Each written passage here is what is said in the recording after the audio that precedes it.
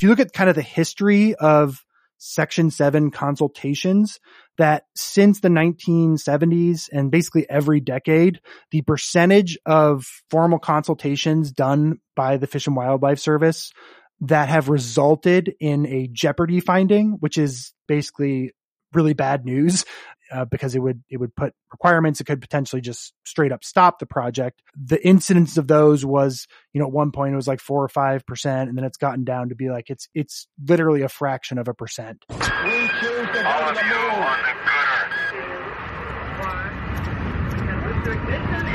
It's one small step for man, one giant leap for mankind.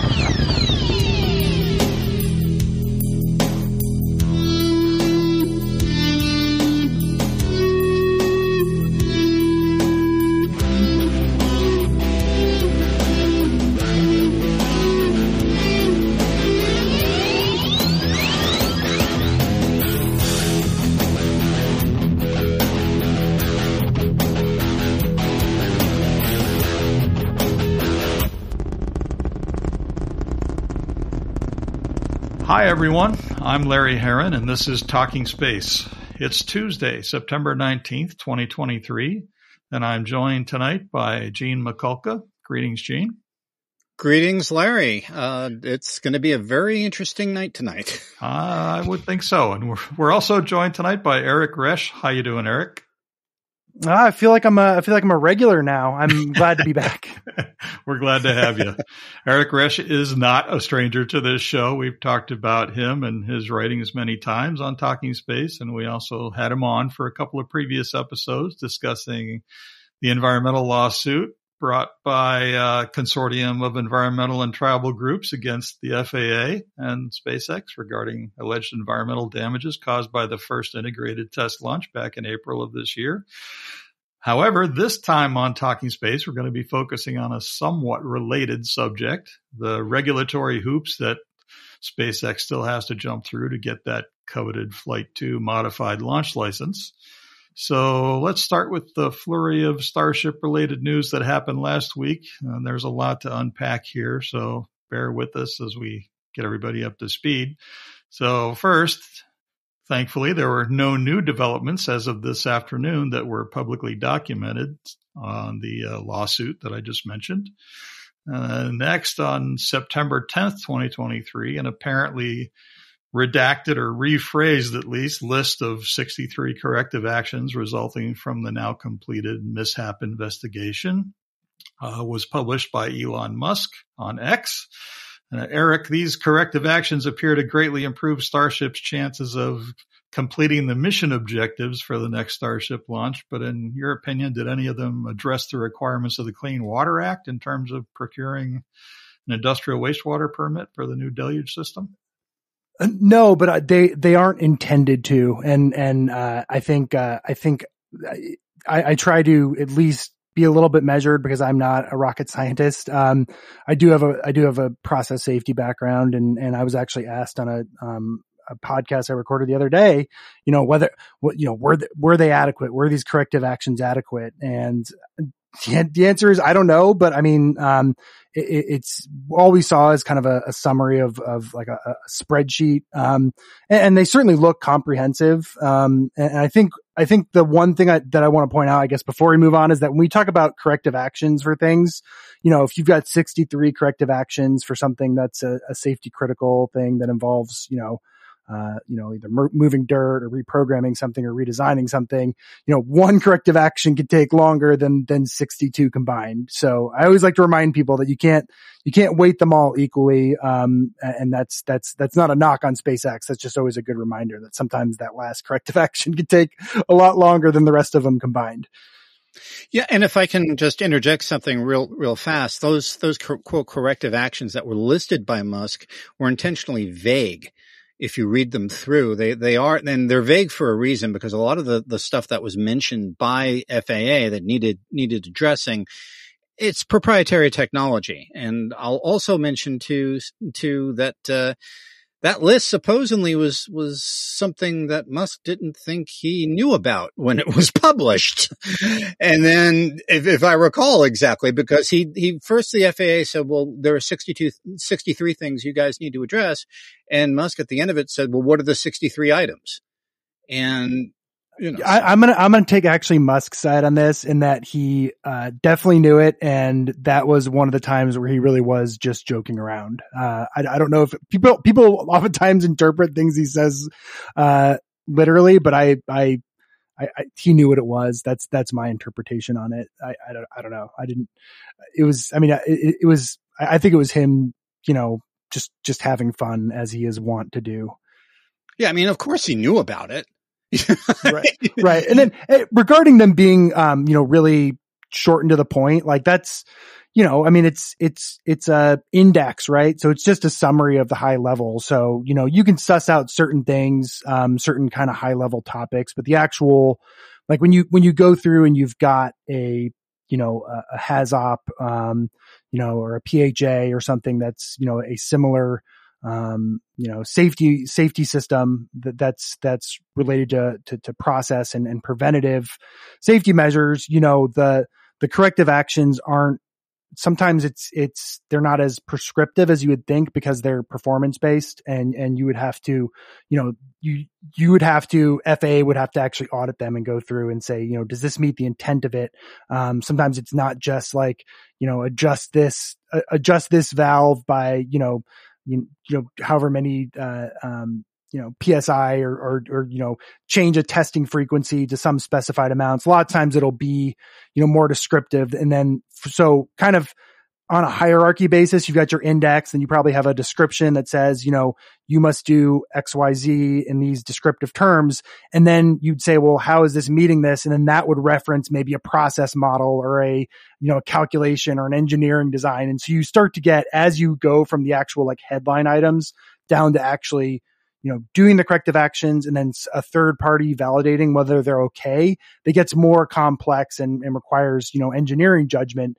And so that's why for that in particular, given that I don't know anything beyond that, and I'm very much not a rocket scientist, that's probably the best way to look at it. That they certainly didn't look like on the surface inadequate, from a pure safety standpoint. And this is me just, talking on a very general framework for how safety reviews go. Right.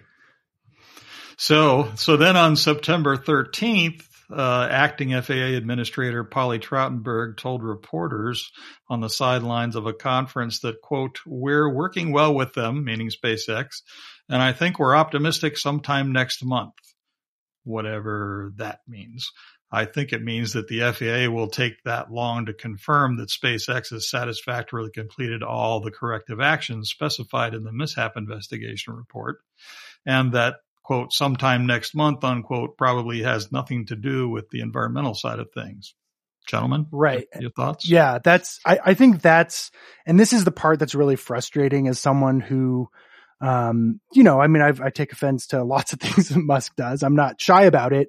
And I think it's really frustrating because I think especially and we'll get into the reporting after the fact, I think that statement, especially in retrospect with what what was reported from the FAA and then from Fish and Wildlife Service, was that next month was completion of some step in the purely safety and launch FAA legal requirements, and does not involve the other parts that go into reissuing a license, which includes review of logistical things, then also environmental requirements. So I think it's really frustrating because I think she must have known, or she should have known, right, that was going to be probably a lot or significantly longer, if not, maybe a month or two longer, maybe longer than that, that when you kind of leave that door open and say, when the fans and the people that cover it see it, they're saying, wait, we're launching next month, and people are about to be disappointed. And that gives a kind of an in for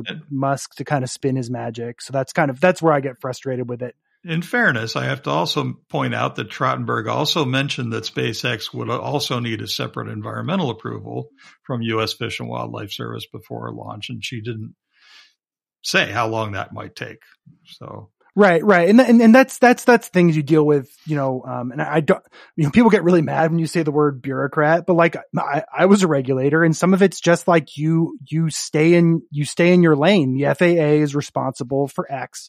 We don't, at least on the surface, we don't influence what these other agencies do, and we don't influence what these other departments do. And so technically correct, but I think it's one of those cases where I would prefer public servants give a little more information, especially when, it's such a public facing thing. And, the CEO of SpaceX has a little bit of a reputation of, spinning, kind of unknowns to his benefit. And I don't think it helps the public out. And I don't think it doesn't help the government when you want to have people believe you. But that's my opinion. I don't know. Yeah. And then late Friday afternoon on September 15th, the day after our previous episode of Talking Space was recorded, we got news from the FAA via an emailed news release that the FAA was performing a written reevaluation of the 2022 Programmatic Environmental Assessment. The WR, as it's called, will evaluate all the new environmental data collected as a result of the April 20th initial test launch of Starship, and will include the results of an Endangered Species Act consultation with the U.S. Fish and Wildlife Service. So what's the rest of that story, Eric? What am I missing there? Yeah. So it's really interesting. Is there's two parts of it. So the written reevaluation under NEPA is predicated on knowing that something changed or you had new information, and we're going to go into it. I'm not saying it's always done this way, but this is how the law is written and how it's been interpreted. Is we know there's been a change, and we think it could impact, the conclusions we made in that environmental assessment. Right. And so that one is a little bit of a question mark. It's just saying, we're doing a reevaluation. It isn't like and some people will be surprised to hear me say it. I don't think that particular statement is a admission that it was inadequate, from that standpoint, because doing a reevaluation is just, it's we're making sure that we're doing things the right way. And you'd kind of have to do a reevaluation anyway, given, I know we talked about, I don't remember if it was first time we talked or the second time, that FONSI having that number of corrective actions, the mitigations, like 60 something of them, that they would have to review those anyway when they're going through the launch license. So they're kind of having to do it regardless. I think they would have had to do it if they were reissuing a launch license. So I think that one's interesting. I don't think that one's much of a tell, but the thing that I was surprised by, and I've been, I've been, sometimes I'm a little bit optimistic that, we'll make sure that, government agencies are really, covering all the bases they're supposed to do. And sometimes maybe I'm a little bit over optimistic that they'll, be what I think should be more critical in their objective review. But given kind of that context, I was surprised to see the specifics on the Endangered Species Act, because the language used, some of the specific timeframes, which I believe is, it's 60 to 135 days. Those numbers come from the regulation. And then the written language they use that, Fish and Wildlife Service, hadn't even officially started the formal review. And so that language, what that is saying is that, I believe there is reporting from Bloomberg, follow-up reporting, this week that, that FAA had sent in a letter in August requesting this. And so what that means to me, and this is what's really interesting, is the written reevaluation under NEPA is a question mark. We don't know. I was surprised to see this because there are four criteria. This is directly from the Endangered Species Act. I will read them to you and we can discuss and break them down.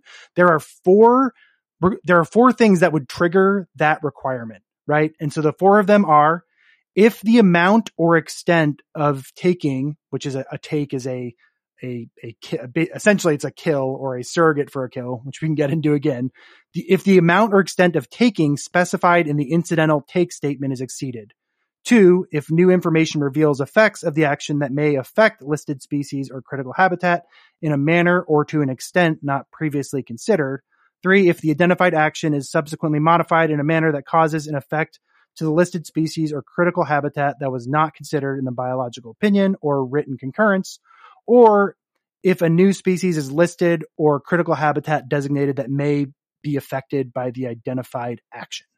So those 4 are really, the first 3 are kind of the same.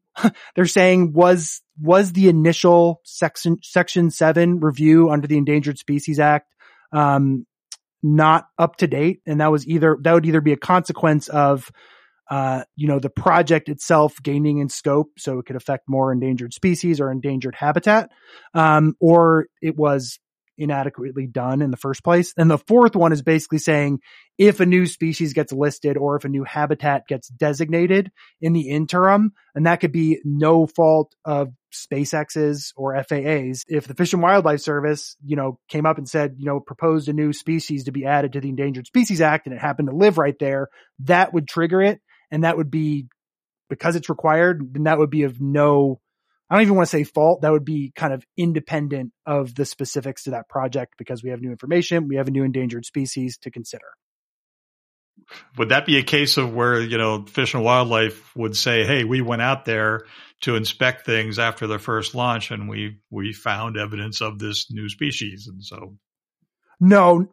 Well, I guess it could be if a new one was found, but that one is mostly for if the actual act is modified to change the listing of a species. Right? So species are changed. So I think that one doesn't apply. I'm pretty sure. I'm pretty comfortable saying that. Yeah. The first 3 are interesting because they say it's more explicit. It's not saying we're checking. It's saying we think that for all intents and purposes, the initial impact statement under the Endangered Species Act, specific to the act, the section 7, we actually think it was inadequate. Agencies, if they don't know or it's unclear or it's fuzzy, they tend to historically not err on the side of caution. And that shows up in the data. Written reevaluations for formal reviews are fairly uncommon. And so I think that one is more interesting because I think it's pretty close to a tacit admission that basically the first environmental, at least the first Endangered Species Act review was inadequate. And I don't think it's because of the addition of the deluge system or the changes. I think it was, the impacts were greater than what they expected. Well, that's which does kind of, you talked about a long time ago, right? And a lot of your writings on Substack and that kind of thing. Yeah. Well, I don't want to dunk the ball too much, yeah. Because you'll get burned if you keep doing that too much. Right. Sometimes it's hard not to be correct. So I think that one is more significant. I was surprised to see it.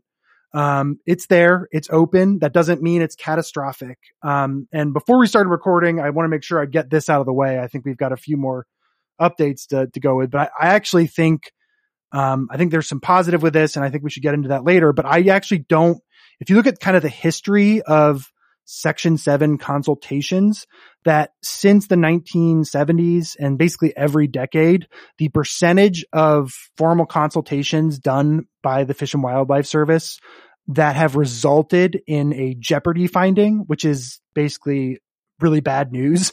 It would be really bad. Because it would put requirements that could potentially just straight up stop the project. The incidence of those was, at one point it was like 4 or 5%, and then it's gotten down to be like it's literally a fraction of a percent. And it's not because necessarily agencies are getting more lax, although I think that can happen from time to time. It is generally that the agencies that go in and support these, they know which times to ask for it and which times that the project should be killed earlier, right? So if they're going to be building in the middle of something that's going to be a really sensitive habitat, they're more likely to avoid it up front. So I actually don't think for those people that are like, we must stop this, this has to stop. I don't think that directly the result of this consultation is going to be it's just not a likely outcome. So is there a definite set of possible outcomes of the WR? Yeah, there's usually, well, I mean, really there's, for all intents and purposes, there's two. There's there's one that's like basically like there's no impact, and there's one where most of the time when you go to a formal review, you know that it's going to affect a species. And for people that act like, environmentalists, will cry tears if a single, endangered, water flea gets killed. That's not true. And the act, the Endangered Species Act has built into it what they call take, which is, capture, harassment, killing or removal of a species. And so what happens is the biological opinion will say the take, right? So it's kind of morbid, but what they're saying is like, well, this modeled based on the stuff we know going into it, it will kill this number of Ridley's Kemp turtles. We know it'll kill this number of, whatever species it is. Like I said, it's kind of morbid, but that's how it's based on statistical modeling. And then if that take is at a level that will upgrade the species to a higher classification or will, basically jeopardize the existence of the species going forward, then it's basically you're putting the halts on the project at minimum for years, and it may just kill it.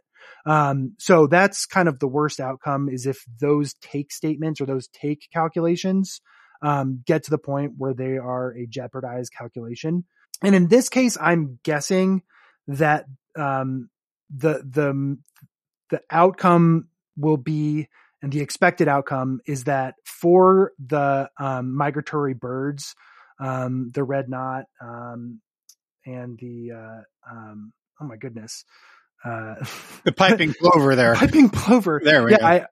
In the piping plover. So those two, what they did is instead of using an actual like body count, they used percent of habitat as like a surrogate. So they basically say, we've got this many acres, and we count this percentage of the acres as a consequence of not just an individual launch, but of the launch operation going forward as described will permanently alter or degrade X number of acres.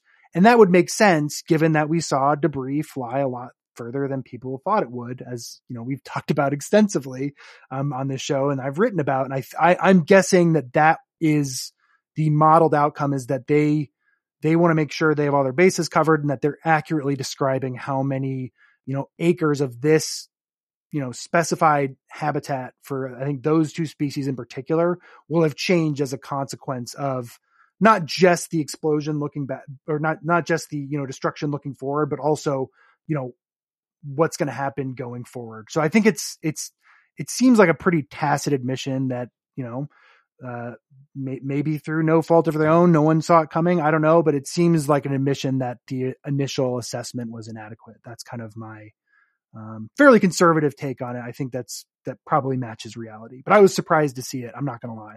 Saying it without saying it. Right. That it was inadequate. Well, and they may have to say it, right? So when they do the written reevaluation of the NEPA stuff, they may have to say it was, or they may say we're making some minor changes here. I'm guessing that's the outcome. That's usually the safest bet. But yeah, this ESA thing is interesting for a lot of reasons. And one thing I wanted to clarify that, I'm going to beat in the table a lot, is that there was actually, there's been some discussion over the past, I think 10 years or so about, who initiates a written reevaluation under the Endangered Species Act.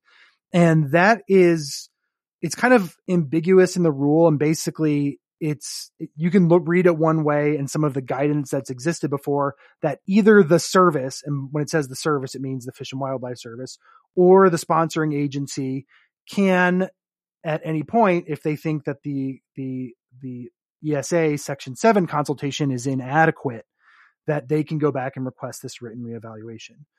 But, and there was some back and forth during the Trump administration, but actually in just this year, in 2023, I think it was like 3 or 4 months ago, the Fish and Wildlife Service made it clear under no uncertain terms that the responsibility is fully on the sponsoring agency. So they can make suggestions, they can give their input, but that decision is going to rest on the Federal Aviation Administration. They are the ones that made that decision, and we have documentation in the Federal Register that shows it. We'll be right back. You know, we do a lot of talking here on Talking Space about a wide variety of space-related stuff. But there's a lot more to talk about and report on in the universe of space. Oh, so much more. Is there something you'd like us to pay more attention to than we do? Or perhaps pay not so much attention to? But if your answer is yeah, about a little less SpaceX, then I wouldn't hold your breath with this crew. The point is, we'd like to hear from you. Let us know what you think. Send us an email to mailbag@talkingspaceonline.com.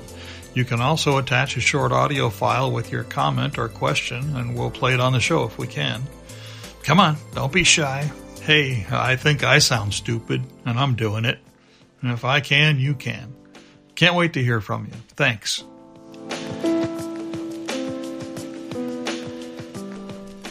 And now back to the show. We talked a little bit about the WR. So what are the possible outcomes? How long would each of those possible outcomes take to resolve, or does it really not make much difference? If anyone hasn't read the excellent FOIA release by the Fish and Wildlife Service to Bloomberg a few weeks back, Fish and Wildlife officials and field scientists were not pleased with the outcome. They were upset. We can't discount that as nothing. I think it's very difficult, kind of politically and then also logistically with, them using, habitat area as a surrogate. And given that the, piping plover isn't at the full, endangered criteria, they're one tier below it. I don't think a jeopardized outcome from this is something to hang your hat on. That being said, given that, there's no way to put it besides that it was in the headline. It was in the descriptive. I read the documents. They were not pleased. And so there's this talk that Musk said it'll be next month and the FAA administrator said it'll be next month. So, hey, formal reevaluations under Section 7 of the Endangered Species Act can be as quick as 30 to 45 days. And so that's when we'll see it.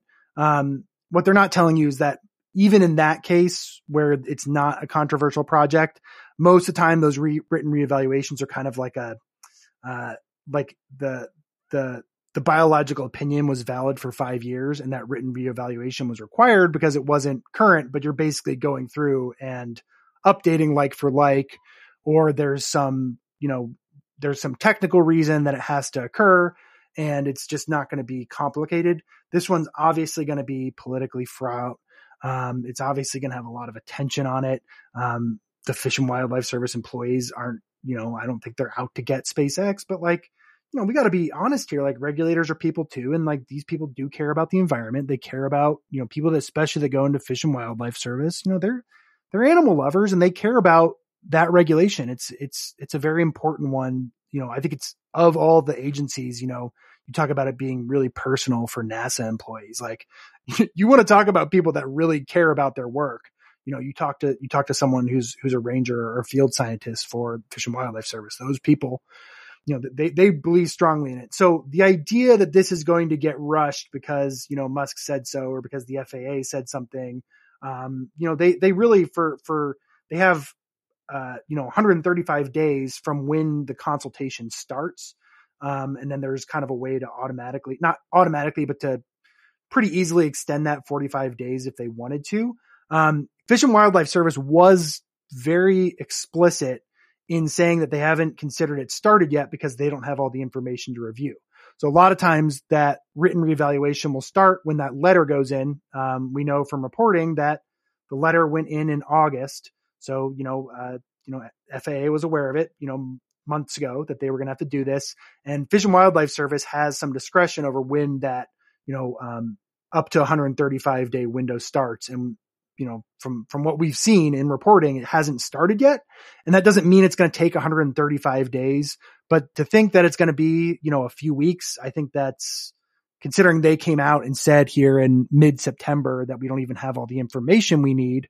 I think, I think I would be shocked if it's anything under, 60 days from when they start, and maybe they get it done in a week or two. So, I mean, I don't think it's happening in October regardless, just based on, how approvals of stuff work and how the law is written and what we've already been told. Something else that I'm seeing in this Fish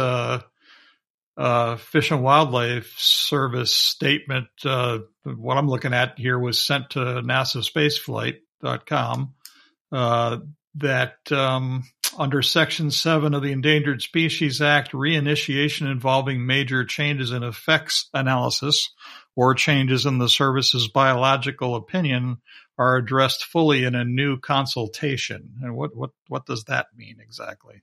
That's the same thing. That's the reevaluation. It's basically a brand new one. It's not going to be a brand new one from scratch, because you're going to be able to reuse.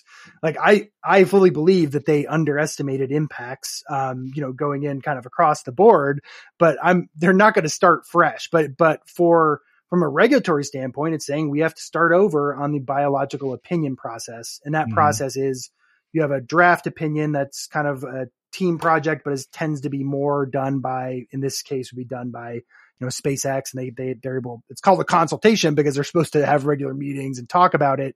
And then when that's done, it's actually the 135 days is kind of misleading, because the actual review itself, that kind of collaborative back and forth process is, supposed to take 90 days, up to 90 days. And then the service, Fish and Wildlife Service, has 45 days to actually finalize the report. The other thing that was mentioned in the Fish and Wildlife statement was that we have 135 days to issue a final biological opinion, but at any time, FAA and the service can agree to extend that time if for some reason we need to gather further information or new information is presented. Right. Those words are directly from the regulation, by the way. Okay. So the extension, all that stuff is directly from the regulation. So it's really tempting. And like, I've been guilty of it before, to like read too much in it, but like they're literally reading the timing requirements straight from Section 7 of the Endangered Species Act. So the bullet point that I'm most interested in says for SpaceX reinitiation with FAA, we are considering the operation of a water deluge system. The service is currently discussing the project details with FAA staff to understand the extent of new effects. Right. So, everyone's been asking about the deluge system.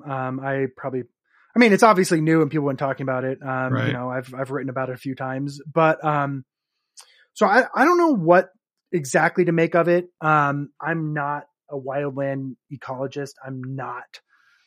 I love kind of knowing the wonky process as it goes out. But when it comes to the actual impact, from an endangered species standpoint, I don't know how big of an impact the deluge system itself would have, right? Because you already have a giant heat plume, and those impacts tend to be to surface waters, which can affect wildlife. And so there's some downstream impacts, both literal and figurative.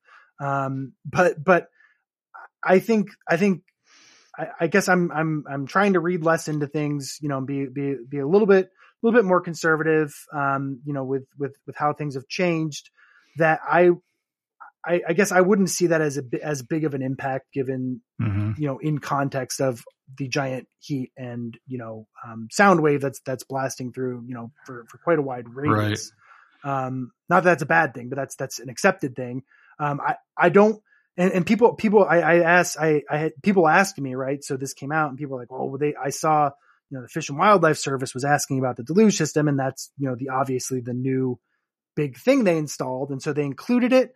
People were like, well, are they gonna ding them under the Clean Water Act? And like, no, they can't really, because that's not in scope of, it's out of scope of their responsibility. The Endangered Species Act. Right. Yeah.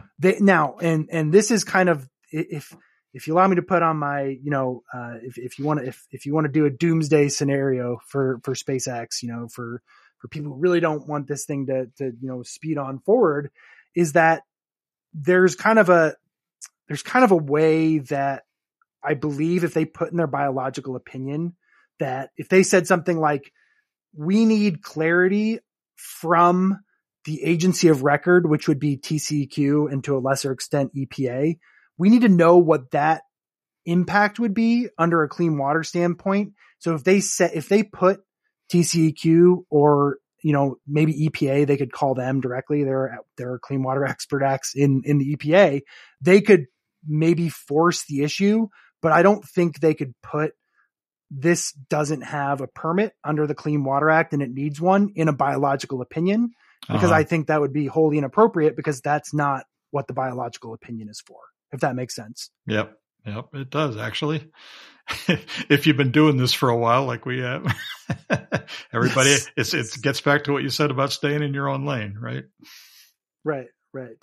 Yeah, drift from time to time, but yes, that's if that's you have to have if you've spent time in how these regulations work. A lot of times, it's not just the plain reading of the rule; it's how it's been interpreted in the past and how the actual agency, interaction, how that process works. Is understanding it is half the battle. It's not just reading the law. Right. And so since I know that there's going to be people who are dying to know the answer to this question, I'm going to go ahead and ask it. Does this scenario ever get to the point where a conclusion is reached that, we need to go back and do an environmental impact study now, because things are just too different from how we expected them to be? Or is that not a possibility? I don't know. I mean, I guess it is. I'm trying to be, I'm trying to live in the moment of what we know now versus what we know before. Cause I certainly think it was inadequate in the first place. And I think they would have been in a lot better shape if, going back to early, I think it was late 2020 when they were starting to put together the first stages of what would become the environmental assessment. There was some hesitancy in SpaceX to even, listen to this. This was, kind of going years before. If they just, it's really frustrating as someone who's, done compliance, is like, if they had just done the full, kit and caboodle and figured out the land use and figured out the infrastructure and built it right and got going in 2018 or 2019 when it was clear this was something that they were kind of leaning towards doing. It's just really frustrating because we wouldn't be dealing with these issues. So I think that's so I guess long story short, it could happen. I wouldn't count on it. What I will say as the ultimate wild card, which I think is the single biggest risk, I've written about it. It's that, that discharge, from the deluge system or whatever they want to call it, that goes out into the wetlands it's an illegal discharge under the Clean Water Act. And I think there's maybe a way that for at least maybe a year or two until, a court or another agency kind of forces the issue, maybe you can just kind of ignore it and say, we're still evaluating it for years to come. But if someone, I truly believe the biggest risk is if someone forces that issue and says, TCEQ, you have to make this decision, or TCEQ decides we're not taking that liability, and they make a good faith look at it, they're going to have to say this is an illegal discharge and you can't allow it until you have that permit and until you have systems to collect and treat that water, because that's what's required under the Clean Water Act. I mean, that's catastrophic. And I don't see the political will for that to happen, but like as like how the law has been implemented and how every other company's been treated and how the agencies have treated this really kind of baseline requirement, that really should hold it up. I don't know how it's politically tenable. I don't know how they'll figure it out, but if TCEQ is put on the spot and made a decision, I think they're going to have to say this is an illegal discharge under the Clean Water Act and we cannot allow it. And if they say that, then the FAA cannot approve, the FONSI that they issued. And I don't know what happens, because it's almost unimaginable politically, but it feels inevitable regulatorily, if that makes sense. It's weird. Just to be clear, it doesn't really matter because SpaceX has already installed some concrete berm catchment system facilities around the launch pad. I'm not sure if they've gotten all the way around the launch pad or not yet, but it doesn't really matter in the sense that even if everything was done perfectly and was approvable for a permit, it still wouldn't be legal because they don't have the permit. They don't have the PEs signing off on things. They don't have the regulatory review. They don't have the permit approval. So even if everything's perfect, it's still no good from a legal standpoint. Right. And that's the paperwork side. And I think, I don't know, you might be able to find, some legal wiggle room to give. I don't know. And but I mean, let's be honest. We've seen pictures of it during a live fire. I mean, the pressure they're pushing that water through in order to be able to be effective, that, catchment pond or whatever they have there, it doesn't go all the way around. They can't construct it all the way around because of how the land's designated and sloped. And even beyond that, it shoots a jet of water straight up into the air that is, processed water, and it goes right into a wetland of the United States. And I mean, I think, even you're right with the permit, you need to have that permit, in order for that catchment basin to be compliant. It has to exist. You have to have treatment. You have to have all that other stuff. And you could have it and not have a permit. And it would be not allowed under the Clean Water Act. But I just don't see physically how they can prevent that water from getting into waters of the United States, which is, I guess I don't see it. I don't know. It would require some very innovative, regulatory interpretations that would require a lot of sign-offs that I have a hard time believing. So I guess my bullish scenario for SpaceX being able to launch is that everyone's kind of well, if we don't look at it or we don't talk about it enough, we can just save that for a later day. I obviously don't think that's a good precedent, but I also don't know how politically anyone, kind of lets that happen, even if that's the right thing to do and what should happen. I just, try to be realistic. It's, there's a lot of attention on it, and Mr. Musk makes sure that things that he does has a lot of attention on it. I don't know. It seems like a disaster, and I do not envy anyone that has to, kind of make that final decision. And so my interpretation of kind of the different statements we see is some of that's just how bureaucracies work, and it's maddening, but it seems to me there's a little bit of hot potato.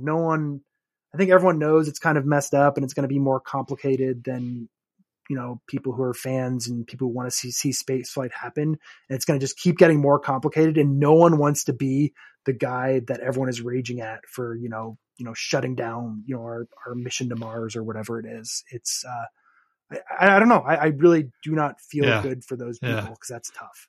Well, I have one last question for you. With everything that we've talked about, can you summarize the prospective possibilities for the timing of approval for this launch license to get everything straightened out? Best case scenario and worst case scenario. I think the biggest tell that this is not going to be a, forget 2 weeks. I don't think it's going to be a 4 or 6 week thing. I think the best tell is that Fish and Wildlife Service made it very abundantly clear that this is the one thing that doesn't come directly from the regulation. They said, we don't have all the information to even consider the formal consultation process to begin. And then they mention the dates. And so I don't think they're trying to they're out to get SpaceX or whatever. It's a complicated project and there's a lot of attention on it. So I think, them hedging is probably the best bet that, from today, if we saw it in 90 days, I think would be an amazingly good outcome for SpaceX. Mm-hmm. And, I guess worst case scenario is that, someone pushes it in a way that some of these things that are really kind of just factual permitting and regulation realities, such as the Clean Water Act stuff. I mean, it could be a year. I don't know. I feel like it's not going to be. I feel like someone's going to find a way to try to, pull a quick one. But I think there's also some of, the calculations that the FAA is making is that they don't want to lose that lawsuit that's, pending. And if they are completely reckless, then they are going to hand a huge win. And people don't like to lose. Government agencies don't like to lose. And sometimes there's, I think the judge in the DC circuit that's seeing it is a conservative nominee and is not, he's not known as like some sort of, a super defender of environmental rules. But, I think people misunderstand a lot of times judges, if they see like an agency or an agent of the administrative state, kind of overstepping their bounds, that it's actually maybe even more of a risk for a conservative to kind of come out and be like, no, you're doing what an agency is not supposed to do. And you're not reading, the law as intended. And you are, and so I think that there's some nuance, I think, in how the judiciary that does tend to side with agencies. I think if they feel like they're being insulted almost, or that the agency has gotten too big for its britches, they'll do something. And I know a lot of people, like people that listen to the show, really care about space. But like the fact of the matter is like, judges also care about their reputation, and they have other motivations, and not everyone is fixated on, getting SpaceX to launch as quickly as possible. I think some people kind of believe that, and it's not true. And so I don't know. I guess I would say, I would say I'm going to just put it out there. I bet we'll see something in December. I think there'll probably be some shortcuts taken. I probably won't be super pleased with it, but if we're being realistic, I think December. I guess one other thing I want to say before, before we kind of start wrapping up here is that I think if you want to see this be a successful launch site, if you want to see this be maybe a new model of how we launch stuff, of how we, develop space, how we think outside of just like Air Force bases and Kennedy Space Center, trying new things. All this stuff that's happening now, people getting really upset, people who are observers, right? People not like investors in SpaceX or Musk or whatever. People who are excited about space flight. This is a good development, because this means that this site is going to, if it's done right, and if the problems and the hiccups and the mistakes are corrected in a way that maybe gets some trust in the public, that, it's not just reckless, and also, on the other side, that they're not just holding up progress of space development. I think, having to wait, 3 months, 6 months, shoot, even a year, which I know is painful for space fans to hear. But I think if you want this site to be successful and to be launching rockets and to really develop the South Texas area as kind of it's been promised, if you want it to live up to the promise of that was kind of given about the potential of the site, this is all good stuff, because these are discussions that are going to happen eventually, and you may as well get them out of the way now, because all that happens over time, as externalities aren't fully disclosed to the public, and people feel mistrust, and all the bad stuff gets reported on without people feeling there's really a good adult in charge, I think undermines the long-term success of this launch site. So I think if you want to see this site exist going forward, I think this is a good thing to happen. It may not feel like it now, but that's kind of my kumbaya statement for the day. There you go. Gene, anything you'd like to add? Yeah, one thing, Eric, and I'm going to go back to the possibility of a new environmental impact study. I'm just reading a quote here. It was sort of the last paragraph, and forgive me, I'm not the brightest bulb on the tree here when it comes to these things. So, and in effect, you may have answered this, but I'm going to fire it out anyway. It reads as follows. As part of the license application determination process, the FAA will review new environmental information, including changes related to the launch pad as well as other proposed vehicles and flight modifications. The FAA will complete a written evaluation to the 2022 Programmatic Environmental Assessment, evaluating the new environmental information, including the Endangered Species Act consultation with the U.S. Fish and Wildlife Service. If the Endangered Species Act if the FAA determines through the written reevaluation process that the contents of the programmatic environmental assessment do not remain valid in light of the changes proposed for Flight 2, additional environmental review will be required. Accordingly, the FAA has not authorized SpaceX's proposal for Flight 2. Now, are they talking about a new environmental impact study there? They are opening I think it's CYA. I think they're opening the possibility. And as a reminder, the original EIS that was 2014, 2015, that time frame, they did like 6 written reevaluations that did not, in their mind, trigger an EIS, and that was kind of modifying the site. And actually, this is probably, I think it's actually maybe worse than what happened with the EA process, because what they did is that was the process of them converting the site from a handful of Falcon launches into an R&D site where you expect explosions on a regular basis. What they did is they did like 5 or 6 written reevaluations. And what they did is they went back and they said, here are the changes, but here's why it's not a significant impact. It doesn't have the public comment requirements. It doesn't have quite as much legal review. So it's basically, it's a way to kind of ratchet it up a little bit and just say, well, adding this launch, adding this test launch stand, adding this, pressure vessel test, adding this launch bay, adding this, and this. They would just add those to those. And those were part of this same review process, which was a written reevaluation. And so what they're doing is they're saying, we're doing this. I don't think it tips their hand. They're just saying this, it could require more environmental review. And certainly that they could come out and say there'll be a new EIS. That's certainly they're hedging, because that is something that could happen. And I don't know if you remember back in 2021, there was talks of, hey, we may make you take down the giant launch tower. Yeah. It's kind of similar to that. That's my interpretation. Yeah, that's my interpretation of it, is that they're citing the rules for issuing a launch. You have to review all the environmental requirements. And I think the big holdup, obviously is the Clean Water Act stuff, but they're supposed to go through and they have those 60 something, mitigations under the FONSI that make this, for each individual launch, this, ironically, right, this lower level of review, because they had to include these mitigations to prove that was below this EIS significance level.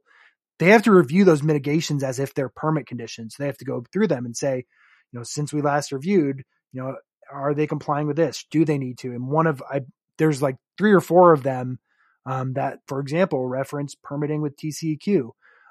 So they're going to have to go through them. And I wouldn't make any conclusions off of it, but they're certainly opening the possibility that anything can happen, and that would be up to and including an EIS. But I certainly wouldn't make a definitive conclusion based on that, or really even a speculation. Okay, because that was that's what my conclusion was, that they may be talking about a new environmental impact study there, and I just may have been out of hand when I was looking at that. No. I think they're absolutely hedging that as a possibility, but I mean, that's just them saying, worst case scenario. And that's why I think that, the same thing where they literally put out multiple statements like, hey, you never know, we might make them take down this giant launch tower. I kind of look at it as like that. It doesn't seem likely to me, but I don't know. Those, for people who have not read them, go and read that Bloomberg story and any of the reporting on the FOIA documents that came out. Because they're like bureaucrats and especially in the federal government, they're really careful about how they choose their language. And, the Fish and Wildlife folks were not pleased, and they are certainly going to, not that they're trying to stop it, but they're going to make sure that their concerns are heard. And you can really sense the frustration in them. And I think that's pretty clear, but I don't know. Yeah. Cause again, after I read that, I was like, holy blank. I mean, are they, are we looking at, a reset here? Cause when I read that, I nearly fell out of my chair. So I thought again that we were talking about possibly rewinding it and doing a complete environmental impact study again. Right. And that's kind of what I was getting at when people, I've had some really good conversations, including with people who disagree with me, who've dealt with regulations. There's a few civil engineering folks I've gotten to know, and we disagree about a lot of things about SpaceX. But you go through, and part of it is reading the regulation, and like when you read these statements, when I see like keywords and phrases, people like you read it like it's plain language, and then we talk about the 45 days and the 135 days and those things. It kind of sounds ominous, but what they're doing is they're reciting regulation. And so you can do like kind of a plain read view with a bias going in, and not that I'm like perfectly unbiased, because I'm not, but part of it is knowing what the rule says, but then part of it is knowing how the agency and how, how these agencies kind of fundamentally work. So it's not just reading the rule and being like, aha, I got you on this other thing. Because there's usually, case precedent, there's context, and there's also just the real way that these actual agencies behave in the real world, which doesn't always reflect in how a person who's read a regulation for the first time would interpret it. I guess that's kind of what I'm saying. Okay. That clears that up. So, I appreciate it. And again, before I take off here, I just want to say, look, we are not ganging up on the company. Okay. Because I've said this so many times in this program. If SpaceX succeeds, the United States does overall, because they're, like it or not, the company and the U.S. space program are inexorably linked. We want this thing to work, but we want it to work in a intelligent and basically within the laws and within the regulations. And right now there seems to be some ambiguity on one part about what those laws and regulations are. And that's all we're saying. Yep. And I hope if anyone's like, even people that I got a really good email last week from someone who, I don't remember if this podcast or another appearance. They were like, I'm such a SpaceX fan, and like this disappoints me and whatever. And they're like, well, I disagree with you about the importance, but I'm glad you're bringing it up. And I hope that, if anyone, I don't want to just write rage bait for people who, love Musk or hate Musk or love SpaceX or hate SpaceX or whatever. There's been some people that disagree with me that have picked up some new appreciation for how the laws work and why they're there. And so, I think any opportunity that the public can be aware of, how stuff works, with governments, I think it helps kind of trust across the board, and it helps people have, better appreciation of, the protections we have as a consequence of these laws, and how much further we have to go, especially with things like climate change and that. But I hope, if you take nothing else away from me, is that like, it's cool to be passionate about rockets, but you can be passionate about other stuff that's like way more boring, and maybe it can be exciting. So anyway, I'm really passionate about this stuff, and I think it's really important to have a functional, economy and society going forward, as kind of this respect for the rule of law, but also, you should also question it when it isn't doing what it's supposed to be doing. So that's kind of where I come from on this stuff. And my messaging isn't always perfect, but that's what I believe. And I think this is a really good opportunity for people to, maybe touch some grass a little bit and get some perspective. And it's a reminder to myself that like things that are important to me aren't always as important to everyone else. So it's a reminder for me to touch grass, again, both figuratively and literally.